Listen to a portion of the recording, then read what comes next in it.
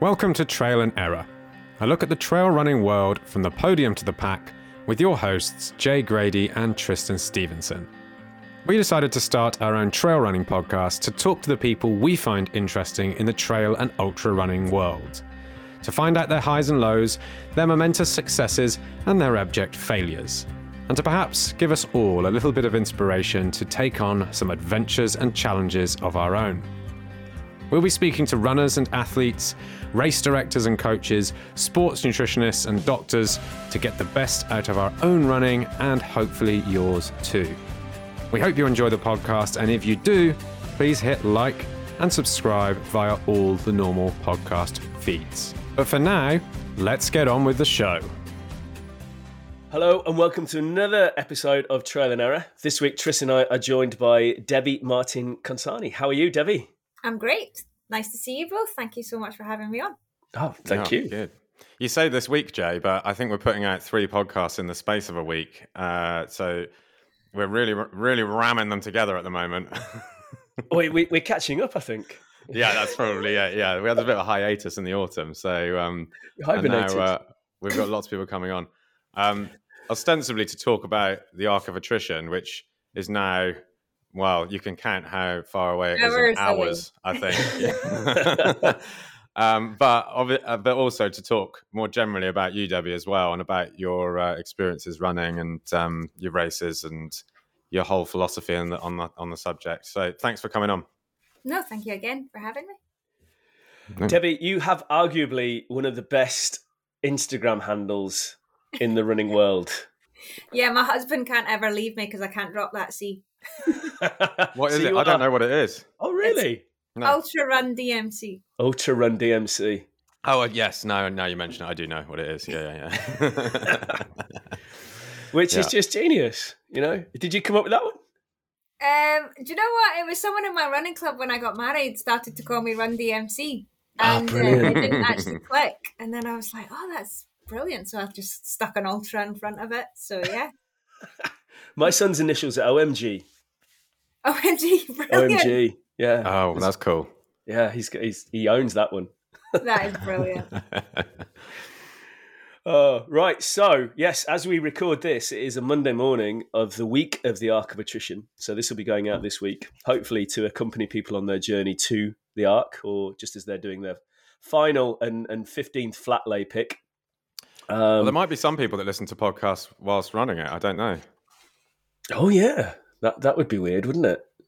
Not my bag personally, but no, it's not mine either. No. I don't have enough skills, I think, to be able to do that. I can listen to music for sure, but I think a podcast. I think I've tried it before and found it quite frustrating. But yeah, in the dark times, I like to listen to a bit of Taylor Swift, various other things to get me going. The re-recorded stuff or the original? Because I can't tell the difference, if I'm honest. Really? The original stuff? Yeah, I love the whole kind of country style thing. The new stuff's a bit trippy for me, but... I used to... I've never raced, well, not in any recent time, with music or any audio or anything. I always think going into a race that, that's good to have that as an option. And then it kind of semi-disgusts me, the thought of like the distraction of music when I'm actually in the race. I remember doing a park run years and years ago, and I put some Daft Punk on and like ripped the headphones out within about a minute. I was like, no, this is distracting. Well, is it too much like enjoyment? Is that the thing? Could be. Could be. It's like an absolute protest.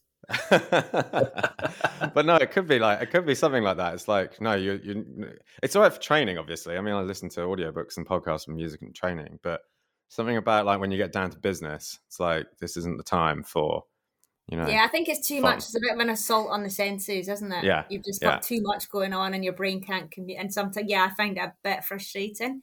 But sometimes I just switch on music and I probably don't even listen to it. It's just there to mask the dark thoughts that are going on in your head.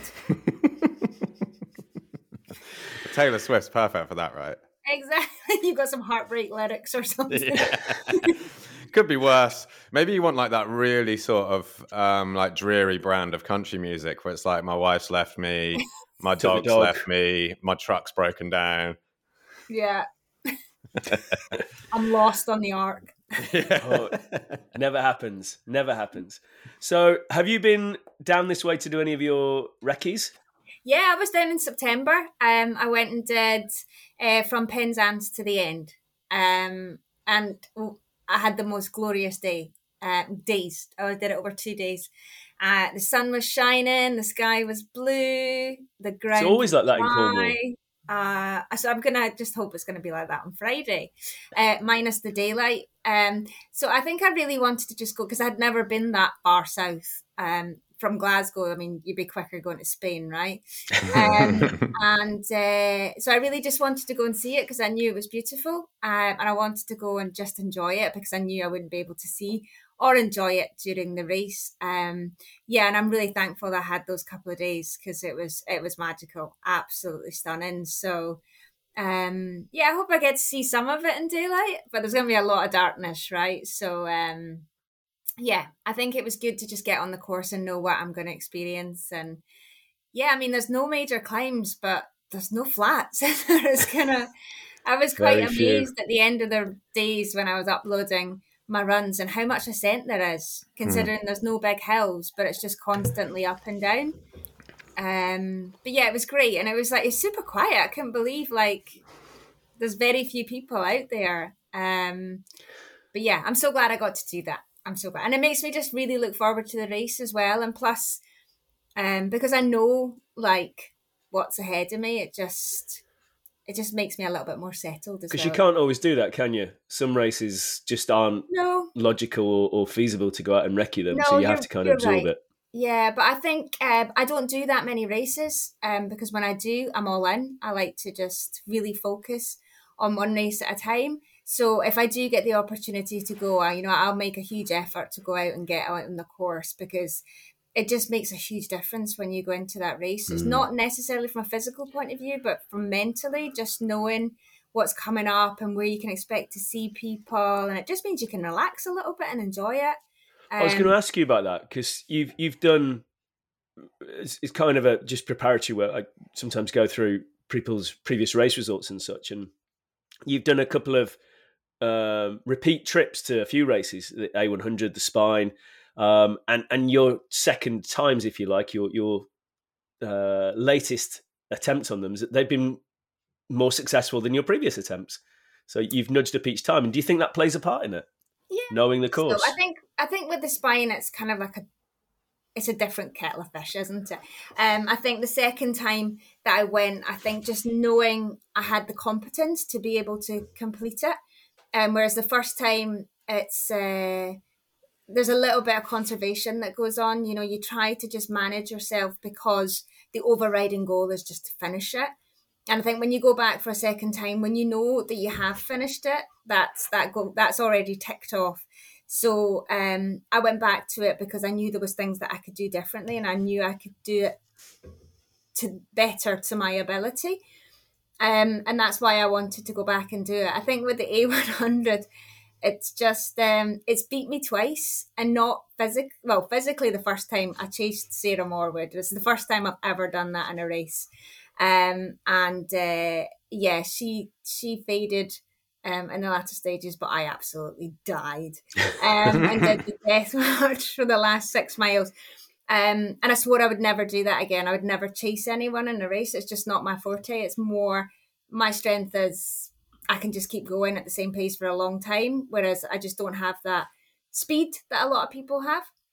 And the second time, it mentally destroyed me. The out and backs, I find that really hard. I would never do an out and back in training. I would always go out my way to do a looped training run because the idea of just running out and running back just is soul destroying. So yeah, I wanted to go back this year.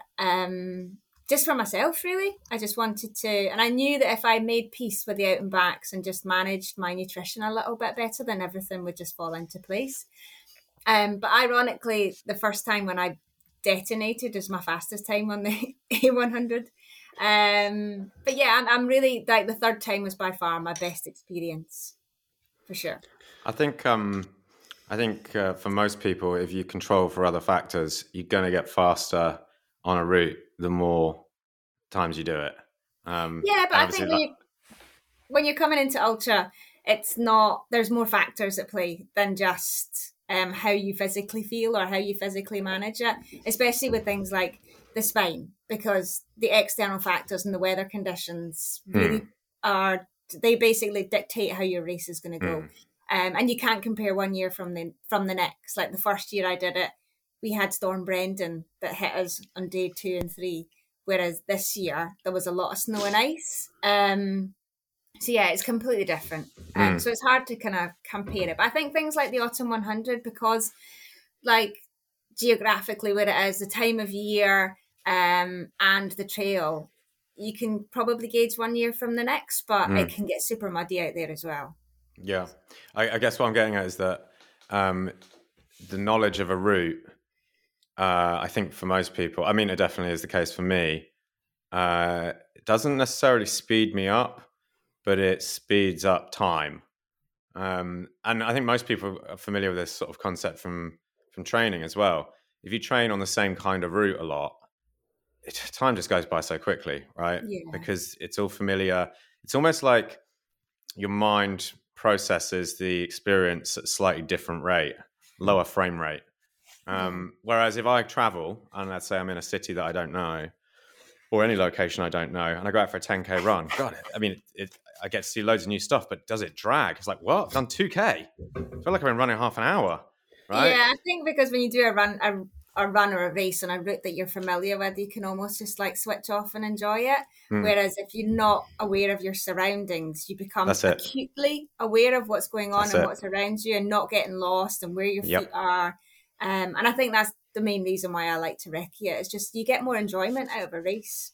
Yeah, exactly. Than having to be always a turn coming up or a hill or a downhill or various things. So yeah. Of course, recceing 100 miles, it's still difficult to become familiar with it, right? It's a very long, long distance to sort of go, this bit I know very well, and this next bit.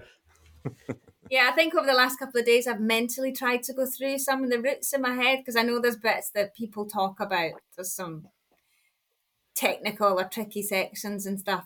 And I've mentally trying to go, where I go in that car park. I always seem to get lost in car parks. You get in a car park and you never know the way out, do you? Well, you only drive into the things, don't you? They're not engineered for you just go in and you're like, how do you get out of this car park? So I kind of mentally tried to go through like sections to try and re-familiarise myself with it, and I'm kind of struggling with it. But I'm sure I have a good, I'm good at remembering things once I've been there. So yeah, I think but in the dark, it could be anywhere, right? So wow, yeah, this is the thing on that coast path in the dark. It's like the only real distinction is this muddy track going slightly uphill or slightly downhill at the moment. Yeah. I think I'm a little bit nervous about those miles before Land's End. I can't remember the name of the section, but there's like a really narrow path at the cliff edge. Yeah, that's been playing over in my head just a little bit as well. Yeah, the bit by the fake Land's End is right on the edge of the cliff there in certain sections, isn't it? Yeah. I'm sure that can be quite daunting if it's windy. Yeah. I think, the forecast we've got for wind, you'll be fine on that section. Yeah. It's coming from the other direction. direction. Weather looks really good. It's looking better, isn't it? It's clearing up. The taps off in Glasgow, that weather. Yeah, we're still wearing thermals down here. It's freezing. It's like 6 degrees or something. But it's one of those funny things, this course. There's so many, there's a lot of variation in it. And, you've got some decent, 7-8 mile road sections in two parts of it. But you've also got some, some bog, some, like you said, endless ascents and descents, and then a couple of sections really where the, between Mousehole and Land's End, where there can be some tricky sections, not very fun to run and saps your pace. And then the infamous North Coast section from Pendeen to St Ives, which just everybody, I don't care what people say, that's tough. That's not a nice section to go through. It's hard for rhythm for anyone through there. I think it's just slow, right? You just need to find contentment in the fact that you're not going to move exactly. very fast. You have to make peace and not start to overcook it and get frustrated that you're moving more slowly than you would expect to, maybe if you looked at it on paper. And we Trish, you've done this many times as well, and we had Mark Derbyshire on. It was interesting to hear from the front of the field for me that even those guys were struggling, not struggling, but the change of pace. You can't go as fast as you think you can on that section. Yeah, absolutely. Yeah, I'm not looking forward to the sand dunes. The dunes are fine. I'm not a big fan of sand. There's only a little bit that goes up, and it's really compacted. You're fine. Yeah, they've hyped that up with the Dunes of Doom thing. It's really not. Somebody else calls it the Dunes of Zoom. Yeah, it's not that bad. The other thing about the Zena section is that you're guaranteed to be doing it in the dark. Like there's literally no other way around that. It doesn't matter if you're the fastest in the field or the slowest, but making cutoffs, it's going to be nighttime. So, I mean, in some respects, though, that's nice because you don't actually see it. I think that running in the dark can be kind of good because you're like, well, I know I'm going uphill, but I have no idea how long for. So let's just keep doing this. Whereas sometimes I was up in the lakes recently and went up one of the hills, and it was quite nice doing it in the dark. I did it before sunrise. So Skiddaw, you went up? Skiddaw, yeah. Because I was like, I can't see how big I know it's big, but I don't have to kind of constantly look up and go, oh, Jesus Christ, I'm still nowhere near the top. It's just like the next 5 seconds is all that really mattered. And so it's a very different type of running, right? There's less sort of forward planning and more like in the moment running. Yeah, I think with the South Coast Pass, what I found was the constant change of gear. Whereas like if you're in the lakes, you're going to be up. Yeah. And you're going to go up for an hour and then you're going to come down. And then you might find a little flat bit. But I think with the Coast Path, it's just constant. But yeah, I'm really looking forward to it, I think. I think when you're running at night on the coast as well, some of those sections, depending on the sea state, it can be a massive roar of the ocean to your left or right. Yeah, that can be interesting. There's, I think that's, again, it's kind of why I do some of this stuff. It makes you feel small in nature. It's a nice reminder of the power around you, and you're kind of so insignificant just crawling along like an ant on a landscape. It's quite, I like that. Yeah, I mean, it's quite magnificent, isn't it? It's really majestic, that south. I'd expected it to be like, some rocks and a beach. But when you see some of those cliffs and some of the paths, the winding paths, it's quite... It is lovely. Yeah, it's beautiful. And the sea, I've never seen a colour like that. Yeah, it's beautiful. Well, St Ives is renowned for the light, and it's drawn a lot of artists over the years to live there, and it's got a large arts movement. And it's that light as you come into St Ives is you'll notice it. It's very, I guess, I don't know. It's very, very, very pleasant on the eye. She might be passing through St Ives in the dark. Oh yeah, in which case you won't see any of that, and you need to come back on holiday. Just trying to think. I don't think I will. I'm just trying to think. When does it get dark? Maybe about 4:30. When does it get light? 8. 8. Yeah, it's about 5:30 until 7:30. The darkness. Yeah, I don't think I'll be at St Ives but maybe approaching it by sunrise. Then that would be lovely. But when we went there, we had like the most amazing sunrise and sunset. So. Yeah, if I get something quite similar, I'll be super happy. Yeah. So you guys have shared a race in the Thames Path 100. Oh, really? Yeah, you are both winners of the Thames Path 100, by the way, in your respective fields. Oh, nice. Look at you two. When did you run it, Debbie? I've done it twice. I did the first time in, 2011, I want to say. I want to say, no, so 2013. And it was back in March then when I did it. And I think that was the year that changed it because the Thames had burst its banks and we had to do like 4 out and backs. Oh wow. No. And it was like a little bit longer. And I think it was like 105 miles across country. It was... Oof. Truly brutal. And then I did it again 2019, I think, before we went into lockdown. Yeah. Yeah, so I've got 17 hours and 40, first place lady. Oh, yeah. Cruising. Nice. That was a hard shift. Yeah. Yeah.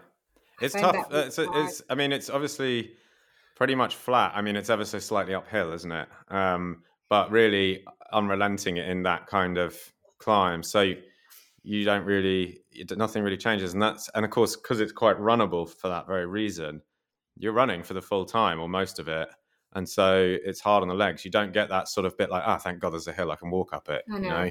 Yeah. I think people think of it like, I know a lot of people who want to do their first 100 miler look at the Thames Path because they think because it's flat, then it's more of an entry level 100 miler. But I like my South Downs Way time is much faster than my Thames Path time. Oh, really? Yeah. And I think it is just that unrelenting. It's just really hard, but it also that constant motion of running, I find just like it makes me want to vom. So I think I was like spewing from about Reading. That's normal if you're in Reading. Sorry, Reading. Yeah, everyone's got to have a tactical spew outside the boathouse, right? So yeah, I think it's harder than people think it is. I think it's probably one of the hardest of all the Centurion ones, to be honest. Really? Whereas on paper it looks quite easy. Yeah. But maybe that's just my experience of it. Yeah. Oh, certainly it beat me up a little bit, but that was mainly because I decided to wear a brand new pair of shoes and more or less destroyed my left foot. I had a large blister at 50 miles and ran another 50 miles on that large blister. Yeah. Yeah, nice. It was visible from space, that blister. Yeah, it was. Yeah, I think both times I've done, well, all 3 times I've done the Autumn 100, my feet have been absolutely destroyed. Really? Yeah, I did like the Spine in Badwater, never got one blister, but the Autumn 100. Why do you think that is? I think it's because you wear trail shoes because there is so much mud, and I think there's a lot of really compressed ground and tarmac, and wearing trail shoes that don't have a lot of cushioning. Yeah. But yeah, I've had toenails popping off in all 3 of them. In the last section, like that. Well, welcome to the club. That feeling when you know that blister's just gone and that toenail is inside the blister. Yeah, it just wrecks my feet. But I do think it's because there's a lot of compressed ground. But there's too much mud just to wear road shoes as well. So yeah, that's interesting.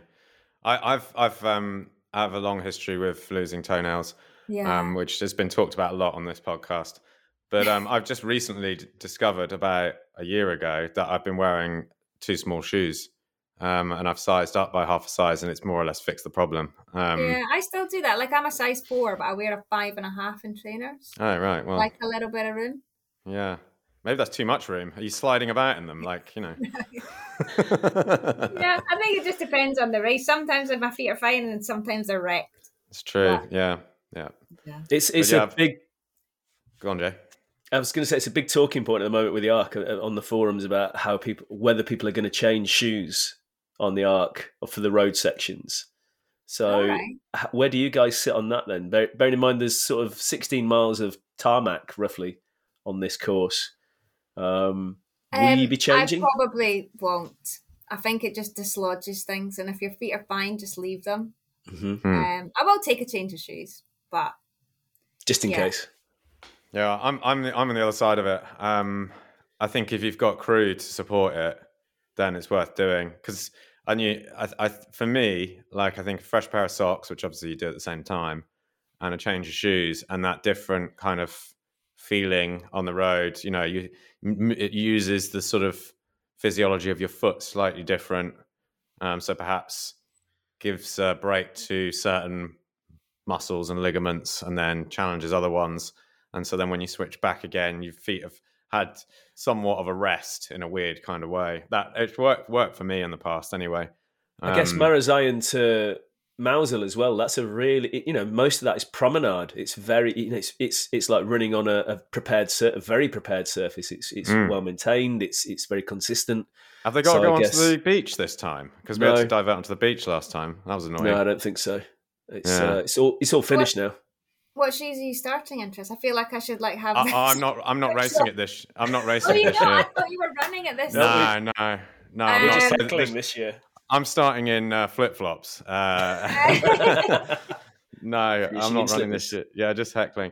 But I did. I can tell you what I did last year, which was.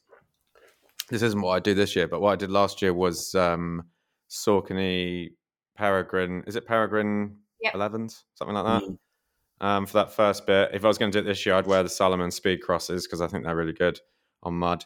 And that first bit is pretty muddy and gnarly. Is that? I haven't done from the start to Penzance. Yeah, the start is. We were just talking to Holly Stables about this. The start is a heart attack.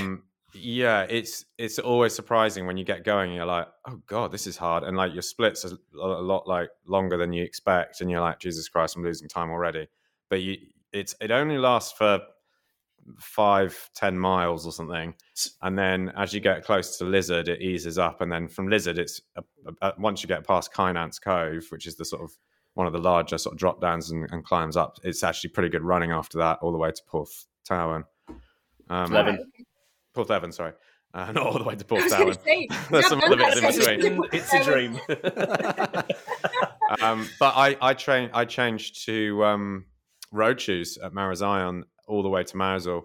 And if I was doing it this year, I would change to Alpha Flies because I like running in them. That's a bold statement. Yeah, and I mean, like, they're a completely different kind of shoe, which goes back to, like I say, that sort of mechanics of running will be different and perhaps welcome.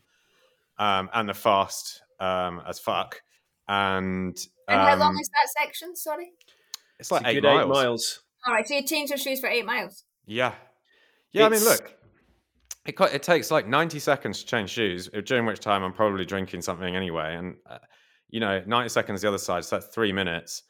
And I would say, if not in speed, then certainly in the avoidance of discomfort of running in trail shoes on the because I probably would make up that 3 minutes in a pair of fast road shoes anyway. And not it's just the comfort as well, and it doesn't work. And not only that, but I haven't accumulated that discomfort, which I've got to take through to the whole of the rest of the race in like clacking around like a horse on pavement.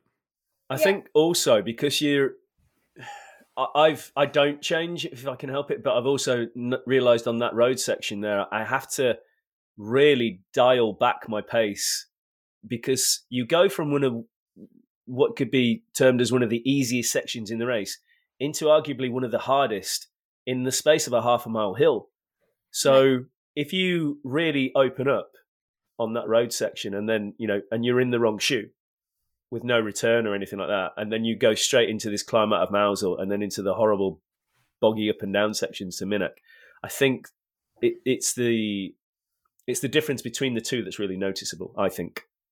You suddenly feel like you've been running on air maybe, and then you're into running in treacle. So maybe there's something in that as well. Yeah, makes sense. Good tips.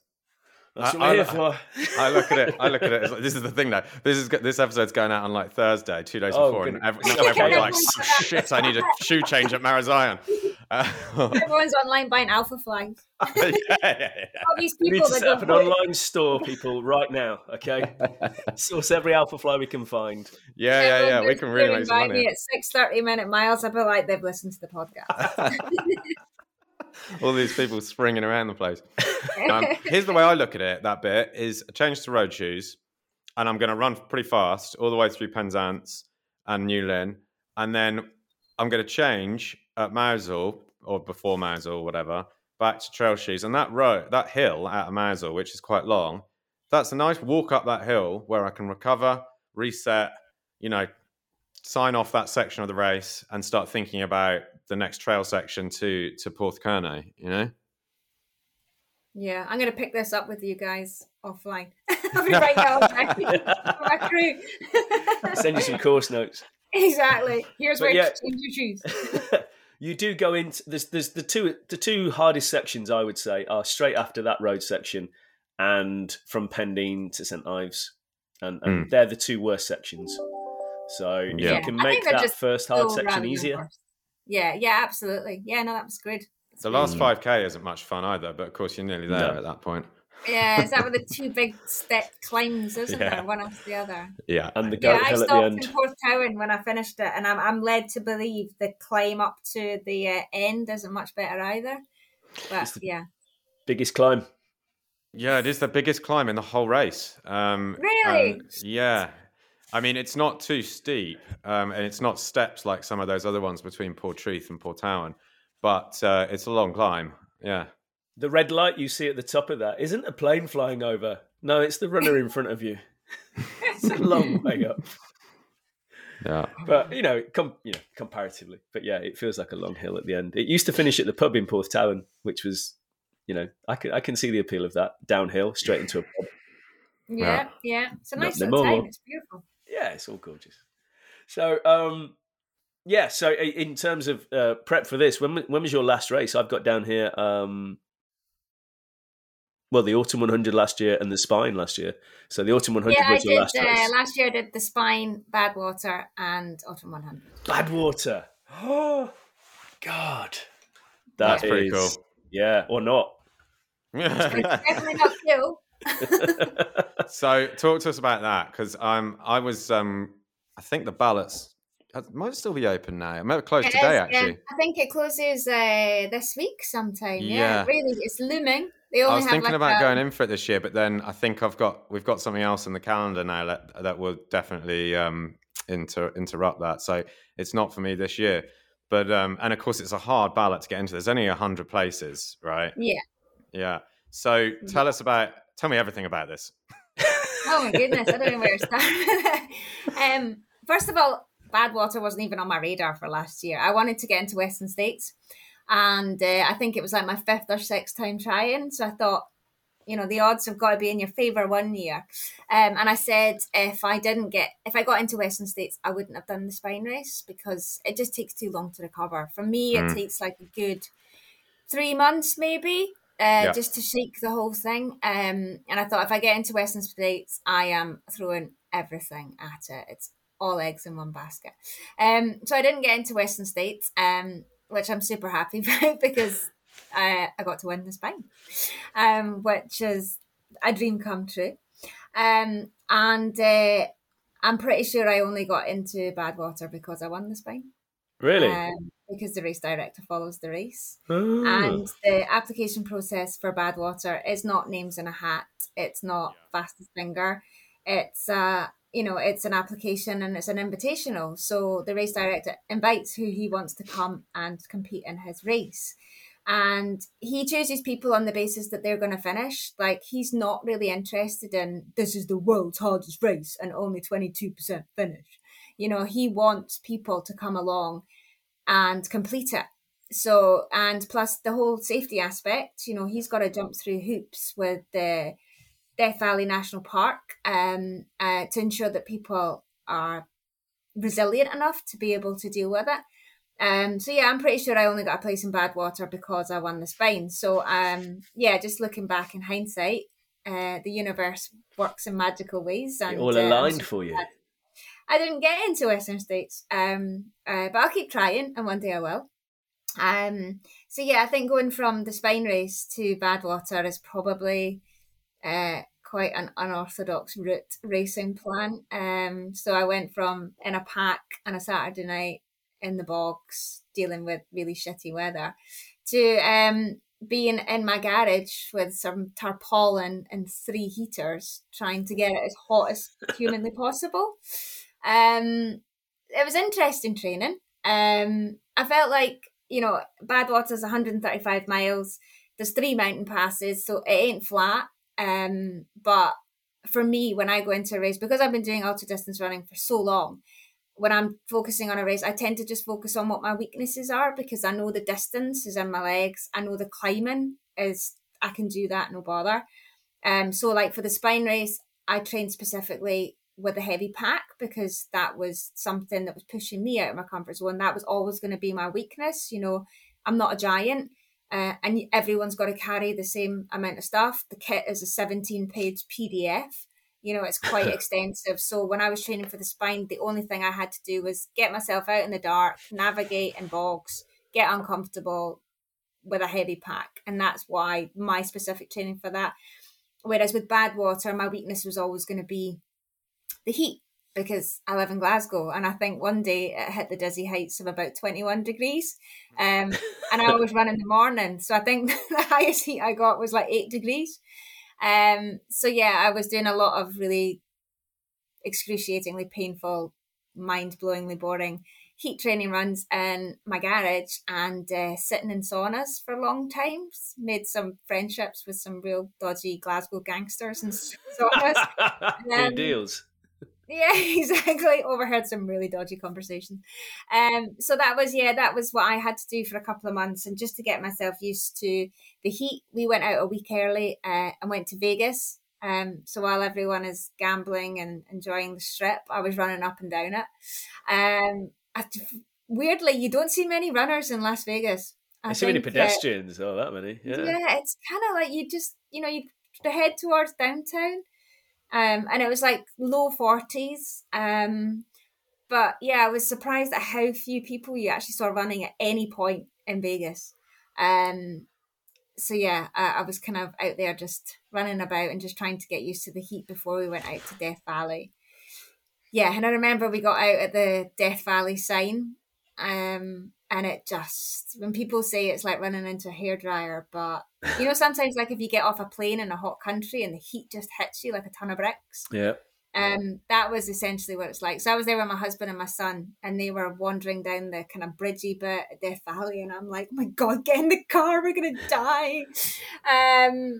But yeah, you just the training was the best I could do with what I had.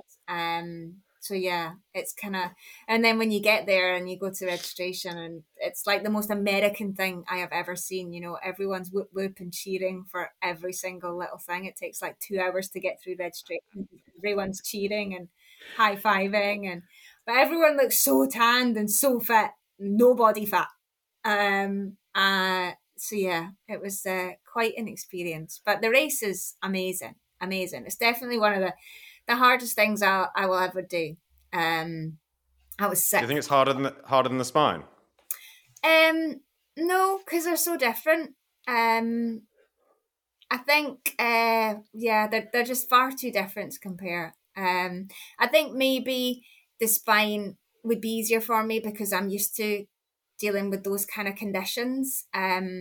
Whereas I think if you took someone from California and plumped them on the West Highland Way, they would have the same constraints and issues that I had out in Death Valley. But yeah, I think the Spine, because it's better the devil you know. Whereas I'm used to being caught out in those conditions. I'm not used to being caught out in 53-degree heat at any point in my life. But yeah, it was really nice to be able to do something. It's been quite an iconic race for me for my whole ultra running journey. I've had a book on Badwater for about 11 years, never broke the spine of it, and so it was amazing. As I say, like when I started last year, I never thought I would even apply for Badwater, and then I think I only applied a couple of days before the application closed. It's kind of a mythical race, isn't it? It is. It's unique, I think, in that regard. It's one of nice those, because it is a small number. So it's almost like everyone in the race as well. And I think it's because people come from all over, and there's a really good mix of newbies and veterans, and like the little town where most of the things happen in the race is Lone Pine, which is about 13 miles to the end because it ends in the Mount Whitney portal. And it's like the whole little town, it's got a saloon with like swinging doors, and everyone drives these massive big trucks. So it's just... Yeah, and you go through all these little towns that just remind you of like Cars, the movie. It's called Radiator Springs. Yeah. There's a little place called Panamint Springs, which is like the hottest place, and it's got a garage that sells everything. There's like 4 houses there. Yeah. I've been there actually. I think really? I've been to Death Valley before a couple of times. Once I was amazed at how beautiful it was. I expected it to be like a desert and desolate and barren and just mundane. It was absolutely stunning. Yeah, and I've actually been to the Badwater Basin, which I think is the lowest point below sea level in the US. Yeah. Like 200 meters below sea level with the salt lakes and everything. Yeah, it's pretty That's crazy. where it starts. Yeah, is that exactly where it starts? Is it? Yeah, it is. Yeah. Yeah, I remember it being warm. Yeah, I mean, you go through places that are called Furnace Creek. Yeah, and we actually we must have roughly followed the route because we drove towards the mountains and then drove up into the mountains. I think there only is one route. So there's only one route. Yeah, it was good that when we got there the day before, we actually did the whole route in the car. So it was nice to do a recce in one go. And you do it on the road, yeah? There's no trail there. It's just... No. Yeah. And is it true you run on the white line because it's cooler than the tarmac? I think it's true, yeah. That makes sense. The tarmac, there's been video footage of people like literally frying eggs on it. And I think at one point I had to tie my shoelace and I put my knee down in the tarmac. Oh my God. It was like sticking your knee in a frying pan. So yeah, I think it is a little bit cooler. I think, there is that myth of like people's trainers melting. And I have seen YouTube videos of people showing like the sticky sole. Well, Jurek, when he did it, he was running in his beekeeper suit, it looked like to me. He's running in a beekeeper suit, it looked like, with his big white hat and his baggy clothes. Yeah. And he's running on the white. And then he's in his ice bath in his camper van. With his coffin. Yes, the coffin. Yeah. I remember that. Yeah, do you know what? I would have gladly jumped in an ice coffin at any point. Yeah, there was a lot of ice going on, that is for sure. But yeah, I had a nice pair of snazzy white leggings that I think they should have their own Instagram handle, actually. They became quite the sensation because my legs just came out in this really bad rash after the first night. And when the sun was against my legs, it was excruciating. But yeah, wearing white leggings, it's much more comfortable than when that sun hits your skin. It is burning, it's searing. I always look like I'm running in white leggings with shorts over the top. Yeah, I would as well, except I do the old fake tan.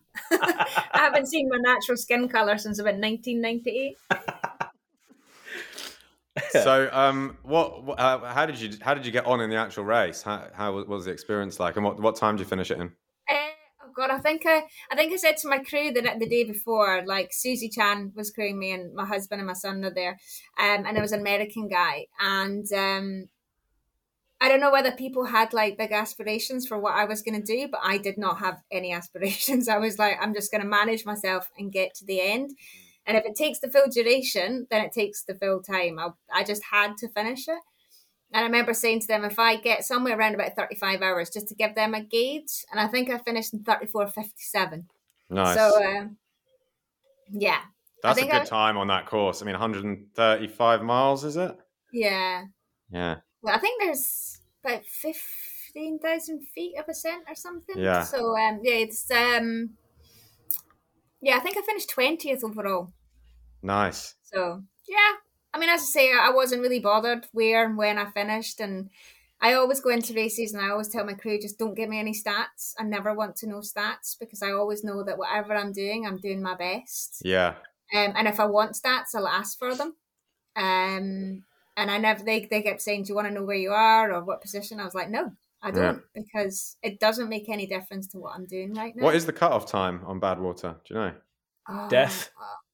Yeah. Just leave it out there. I think if you put it into Google and you put Badwater, the first question that comes up is, anyone died at Badwater? It's true fact. I can't remember right now. 60? Don't know. Talk to me about the crewing side of it. So you've got the crew in a van, and are they meeting you how regularly? Is it quite often because of the heat? Yeah, I mean, it started off, they were meeting me like every 2 to 3 miles, which to anyone who hasn't done Badwater, like for me, when they were talking about we'll meet you every mile, every 2 miles, if you're used to running races, that to me that seemed really excessive because you're used to meeting your crew every 8, 10, 15 miles. It would seem disruptive, right, if they're breaking your routine all the time. You just want to get your head down, bang out some miles. But I think it might have been about 25 miles, I was just sick as a dog, like really sick for about 20 miles. And they kept having to meet me and try and get me. And I was just like taking in too much fuel. Just all that constant running in the heat through the night when you generally get quite sick anyway. Well, I do if a race starts at night and you're going against that circadian rhythm and your body's saying, let's sleep, but you're just feeding yourself with flapjacks and stuff like that. So yeah, I was quite sick for quite a lot of it, to be honest. So they were meeting me like every mile and from about there on in. Maybe a little bit longer. There is some sections where you can't because of the way the road bends and your crew can't stop. But I would have someone with me at that point. So yeah, there was a lot of regular. And at some points it was breaking down to every half a mile because I think they thought it was pretty unsafe. But so I didn't you're never really outside from each other then? Yeah, absolutely. And I think that's hard because, like, you see your crew, you start walking, you slow down, you stop, and it just adds so much time onto it. Yeah, it's just kind of one of those weird things where the race is very much a team effort. It's definitely not about one person. Like, I couldn't even have got the first 10 miles done without them, you know? So yeah, and it's all hands on deck. So it's pretty exhausting for people who are crewing because they're having to deal with the same elements that you are. The sleep deprivation, the heat, the exhaustion. But yeah, they're just there to help you. And Susie had been out crewing a couple of times, and there was another guy there who he'd crewed before, and that knowledge is totally invaluable. You know, just how to deal with things and how to manage things, and almost finding solutions for various things that pop up, because so many things do pop up as well. And I think having that knowledge was second to none. And yeah, I mean, I cannot stress how much of a team effort it is to get people to the end of Badwater. Does anyone do it unsupported? Are you even allowed to do it unsupported? No, you need to have, I think it's a minimum of 2, maximum of 4. You're only allowed 1 car. I think people have turned up in previous years like a Beyonce entourage of a convoy of vehicles. So I think they kind of nipped that in the bud. So you're only allowed 4 people max. So like my son, who was 13 at the time, he was one of my 4 because he was out in the States with us. The traffic must be quite interesting, at least at the beginning of the race, when, you know, you got 100 crew cars all kind of well, they stagger the start, so there's 3 start times. Oh yes, of course. Because everyone has got to get to 50 mile mark, I think it is. They've got to get there within a certain time because the Death Valley National Park don't want people in those road sections during the day when it gets a little bit busy. So they stagger the start to ensure that people get there. There is a lot of people who don't make that cut off. But yeah, they stagger it so that there's not 100 cars and 100 runners on, you know, and you're not allowed to run double breast either with your crew or with someone else. So if you overtake someone, you can't run beside them. You have to pass them safely. And there is patrols, like the race organisers, the national patrols. They just basically spend the whole time going up and down the course, and they will pull you up every time, like someone's parked not over the white line. So you have to be parked over the white line and make sure that your doors don't open onto the road as well. So like the rules are quite extensive, and they're there for a reason, because it's for everyone's personal safety. So yeah, they just go up and down the course. So there was a couple of times like one of my crew members would be running, or I use running in the loosest term possible. They would be running like to the side and just slightly behind, whereas not behind, or maybe we were talking or conveying some kind of information, and they would just say, look, one behind each other. And I think there's like time penalties as well if you're caught breaking the rules, but then you would have to be breaking them quite a few times because people are a bit tired and a bit, you know, clumsy and stuff like that. But yeah, it's quite the race for sure. It's interesting, isn't it? Because the iconic US races, you know, Leadville, Western States, Badwater, these races will never be open to the mass market in the same way that the UTMB events are, and some European races, you know, 1,200, 1,400 runners, 2,400 runners in some of these races, simply because the US park authorities won't allow it. You know, even Western States, they're even, like you say, with the crew for Badwater, Western States limit the amount of volunteers on course as well. So you strictly control these numbers. I mean, I've done UTMB. Not for me. It's just I'm glad I got there, and I'm so glad I got to experience it, and it is amazing. And you know, there's quite rightly, you know, the biggest and best there is, and I'm so glad I got to do it. But you know, I did a course, though. I did it over 3 days as a recce with a couple of my friends, and I absolutely loved it. It was amazing. And then when you go there, and it's just so busy, and there's like cowbells constantly in your face. And it's just that sometimes you know, like as trail runners, you do that because you want to get away from people and that noise. And then when it's like running in a soft play centre. Your problem is you're running too fast. If you run at my pace, You got loads of time and nobody's out there. I was hearing I don't believe cowbells. that. People with the cowbells have gone home. No, the cowbells are actually cows. I'm running through the Overtaking you. darkness thinking, there's not a checkpoint round here. I can hear all this clanking. And then I look to my left and it's like, oh, yeah, of course, cows wear fucking cowbells, don't they? What was I thinking? Yeah, the No, cows really. are like, ale, ale, ale. It's turned around and pissed, basically, Yeah. in disgust at my slow time. Yeah, Oh. but sometimes I do. I mean, I see it from both sides. I know people want to do races, and there's a lot of people who are disappointed who can't get a place. But the environmental impact of these races, and just on people who live there as well. Because I always think like doing the Arc, and you're running by people's houses at God knows what time in the morning, and all that noise and stuff, and yeah. Yeah, but we Yeah, don't have park rangers with guns here either. No. So Exactly, do what they you will want. shoot you. It's I America. just- they're not playing. Yeah, no. I realised I started this conversation about Badwater by saying I'm not going to enter the ballot because I've got another race that clashes with it. But of course, I realise I have very, very little chance of even getting into the ballot. Well, you've got to be in it. You've got to be in it, right? Well, you do. Although I feel And like I I'm think after I'm this better year, off- you'll be in a better place. Yeah, exactly. And Yeah. or the more races you can show and results you can show, I guess the better chance you've got. And it's probably better to save it for when the time's right rather than just peppering them every single year. Like, here I am again. Yeah, I think the thing with Badwater, sometimes you just got to earn your stripes by being there crewing. Yeah, they do Yeah. mention that in the notes, Yeah. don't they? That I think it gives you a distinct advantage by having crewed. It Yeah, does. Yeah. Even if you've done one of their other races as well. yeah. Yeah. Rightly or wrongly, that's just the way it is. But yeah, if you earn your stripes out there on the race, then you will get your time to shine. Well, that would be a great experience as well. If I knew someone doing it, I would put myself forward for crewing because and also a great advantage before doing the race yourself, just to sort of. Oh see yeah, what it's like. huge. Hmm. So, when are you travelling down to Cornwall? On Thursday morning, I'm going with my two best friends. So they're crewing for me. Yeah, I'm quite excited about it. Yeah. Yeah, It's- Thursday. Yeah, it's going to be a really good year. It's going to be a really good year, this Oh, it's race. stacked. I mean, I haven't even seen the list, but I know from like social media the people who are doing it. So yeah, obviously I'm just keeping an eye on the ladies' field, but I think if I make top 10, I'll be happy.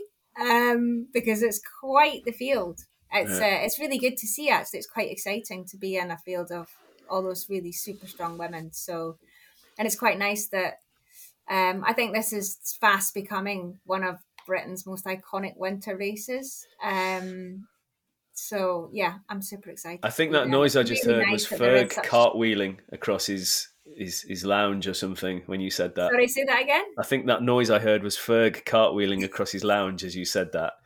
Don't tell him I said that. He Just doesn't tell him I listen to said he this. was a dick. So we're in a kind of a, I don't know, I think we're in kind of a bubble. Cornwall is a bubble that I want to be in, actually. But what's the kind of, how did you hear about the race and things like that? How did it pop Just up on your... following it over the years. Yeah. Obviously, I know a few people who have done the race, and I've watched the race unfold at various times. And yeah, I mean, it's quite nice to have a race that you can focus on in the winter as well. And I think because it's like the last 3 winters I've trained for the spine. And I was quite glad that I didn't have to do that this winter. I mean, I love the spine, but my God, I don't like the training. But you were out there with your husband, weren't you? He was running, so I dropped him off and I picked him up at the end. That's about the. Oh, that's nice. That's You're not allowed support, which is good. I like Yeah. that. It makes it just like an even playing field for everyone. So yeah, I dropped him off and I picked him up at the end. So yeah, it's quite nice to have a race to focus on in January. How's the Yeah, and training? I think How's the training differed for the Arc then, as opposed to the Spine? Obviously, both being kind of miserable weather. Yeah. I think I would love to say that my training has been really structured, but it probably hasn't. I wanted to do the Autumn 100 on the basis that I probably didn't need to do any more long runs over the winter. I mean, I've done a few, but I didn't really need to focus on miles. So I've gone out on the West Highland Way. There's a lockside section, which is quite techy. So I've been out and done some runs on that quite a few times. I haven't really That round done Loch many. Lomond. That's brutal, that bit. Yeah. Yeah, I think it's just slow. That's all. I like it. I've run that some of the stuff around there before, and it isn't a million miles from the coast path. Although I don't know how muddy it is. When I've run it, it's been summertime and it's quite sort of rocky and that kind of thing. But it's certainly up and down and that kind of thing. Yeah. Yeah, it's most. I wouldn't say it's too muddy, but it's very slippy. Yeah. I did that with a 25k pack. It was not fun. So, oh God. Yeah. And that's like half me. Not running though, Jay, right?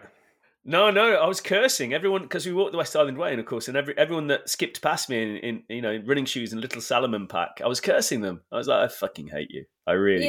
They book the same travel company that everyone can book, right? And it's like super cheap. Yeah, but it was purgatory. I needed to torture myself. I don't understand why people do that. But I see it all the time. They look like Tony the Frenchman along the side of the loch side.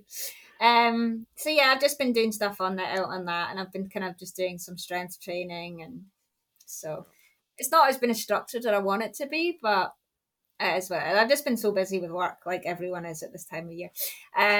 So yeah, I think that's why I wanted to do the Autumn 100, and then I've got lots of miles in my legs, and just go out and do my best, as they say. And your best? How does that translate into time? Do you think? I've got no idea. No idea. Okay. No, yeah, I don't that's have probably any, the sensible answer. I'm not. I've looked at previous times. If you asked me right now, I wouldn't remember them. So yeah, I don't have any splits. I should. I'm off on Wednesday. Like my friends who are crewing for me, I'm like, so can you tell us where we can come? And I'm like, yeah, I'll get round to it at some point. I might give them an idea. I'll fling you over my crewing spreadsheet with all the stopping places and things like that. Yes, there you go. I love already. That's just saved me a whole lot. Just ignore the times though. Yeah, don't look at the times, for God's sake. That's your reputation gone. Jesus, 4 days for the arc, Jay. What were you thinking? Yeah, that would be super helpful. Thanks, Jay. Yeah, I'll fire it over. So I'll get a kind of gauge, but I'm not. It's a bit arrogant, I think, sometimes to like come out. I would just be plucking numbers out the sky. I mean, I know I did it as a recce, but we stopped at Land's End for a Cornish pasty for about an hour and a half and stuff like that. So and plus it was daylight, and you've got to take into account the fact that you don't have that trajectory, which automatically slows you down. And I'll probably go off course as well in the dark, whereas you don't tend to do that in daylight. So yeah, I don't really know, to be honest. I'm not putting any pressure on myself because I know whatever I'll do will be the best that I can do on the day. And that's, to me, racing isn't always about times and positions. It's just playing the cards you're dealt and just getting on with it. Yep. And like we say, the first 4 miles, they're relatively quite shocking, but then it does level out. So yeah, there's some technical bits in that first 4 miles as well. So if you haven't done that bit, it gets a little bit easier for a while before it gets hard again. Yeah, I don't mind technical terrain. It doesn't really bother me. I think it's because everyone's bunched up at that stage as well. Yeah, absolutely. It's hard. You're expecting to go a little bit faster than the pace that people are, and maybe think that people are slowing down. And so yeah, it's there's been some massive tactical errors over the years on that section. Yeah, I tend to just go with effort level. Yeah, that's I kind of like start at an effort I know I can maintain for 100 miles. I love that I'm trying to give you running advice, by the way. I love it, Jay. You already got like a one-up me because I just have a clue. Well, why you're doing it though, Jay? Because I'm absolutely clueless. You're like, I feel like I should help her here. Well, we like to be informative as well as ridiculous and unprofessional. It goes with the territory. Well, it might be useful for some of the people listening as well, maybe. Yeah, absolutely. Yeah. No, it's apart from the people who are going to cruise by me at 6 30-minute miles in their Alpha Fly. Yeah. I don't even own Alpha Flies. Yet. I've just finished destroying my second pair. They are. I knew they were in a bad nick because I've run in them a lot. And then I just inspected them. They've been sort of left by the door, like all muddy. I inspected them last night, and I realised that they don't have any sole on them now. On the back, the sole is gone, and I'm running on the foam itself. That's supposed to have sole stuck to it. It's quite remarkable. Yeah, I bought a pair of the Vaporflies when everyone was like the massive hype, and I think I did a couple of runs in them and just couldn't get on with it. Didn't get on with it. Yeah. Oh, all that rocking about and the noise they make. Really? Oh, it's that slapping sound. Oh, they do make a noise. Yeah. Oh, it's awful. It's truly awful. Yeah, I like that slapping sound. That means fast. I can't deal with sounds like. Yeah. Noises. Just get some Taylor Swift on and run fast. Exactly, right. Just bump it up and like hear people. They're like, "What is this coming up behind me?" It's like I don't know, but she's doing 116 beats per minute. Exactly. My cadence is always somewhere like 180, 190, so it's quite. Yeah. Right. Well, safe journey down. Thank you so much. Will you guys be about at the weekend? I am commentating. With Stephen Cousins, so I will be out and about on the course. I'm at Kit Check on Thursday night as well, getting into the vibe of it. I really like Kit Check on Thursday night. It's a nice way to chill the nerves and get into the race vibe without the panic of Friday morning. But Trish is bringing a cowbell down on Thursday. I should actually look at the kit list before I come up to it. Just tape seams in everything. Just tape seams. That's all they say. Tape seams. Yeah, I think I might come down to Porth 11 possibly and see everyone run through there because that's quite early in the race. And it has a pub. There'll be a bit of light still, probably for most people. And then I'll go home and just chill. Do you like normal stuff on a Yeah, Friday? really normal things. Yeah. Yeah. Well, yeah, Mark Derbyshire's promised to have the fastest time on the final hill. So I think, good. Yeah. I don't even know who's doing it. I don't think the 50. He's not doing the 100. Oh, he's in the 50. Yeah. So he's sandbagging it to finish with a sprint up the final hill. Yeah, he's amazing though. He's like in a league of his own. Yeah, he's doing well. Yeah. So, right, we better wrap. Let you get some prep done. Much. Thank you. It was lovely to talk to you both. Oh, thank you. And wish me luck. If you see my little dot going all the way around the sand dunes, feel free to message me. And the same with the sand dunes that we say to everyone. If you suddenly find yourself on virgin sand and there's not loads of footprints in the trail, you've gone the wrong way. Yeah, you're probably or you're in the lead. Ever going to get out that car park. Brilliant. Right, take care. We'll see you Thanks soon. So much. Thanks, Debbie. All right, thanks, guys. Bye.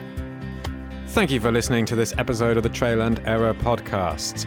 If you enjoyed it, don't forget to like, subscribe, and most important of all, share it with your friends and your family.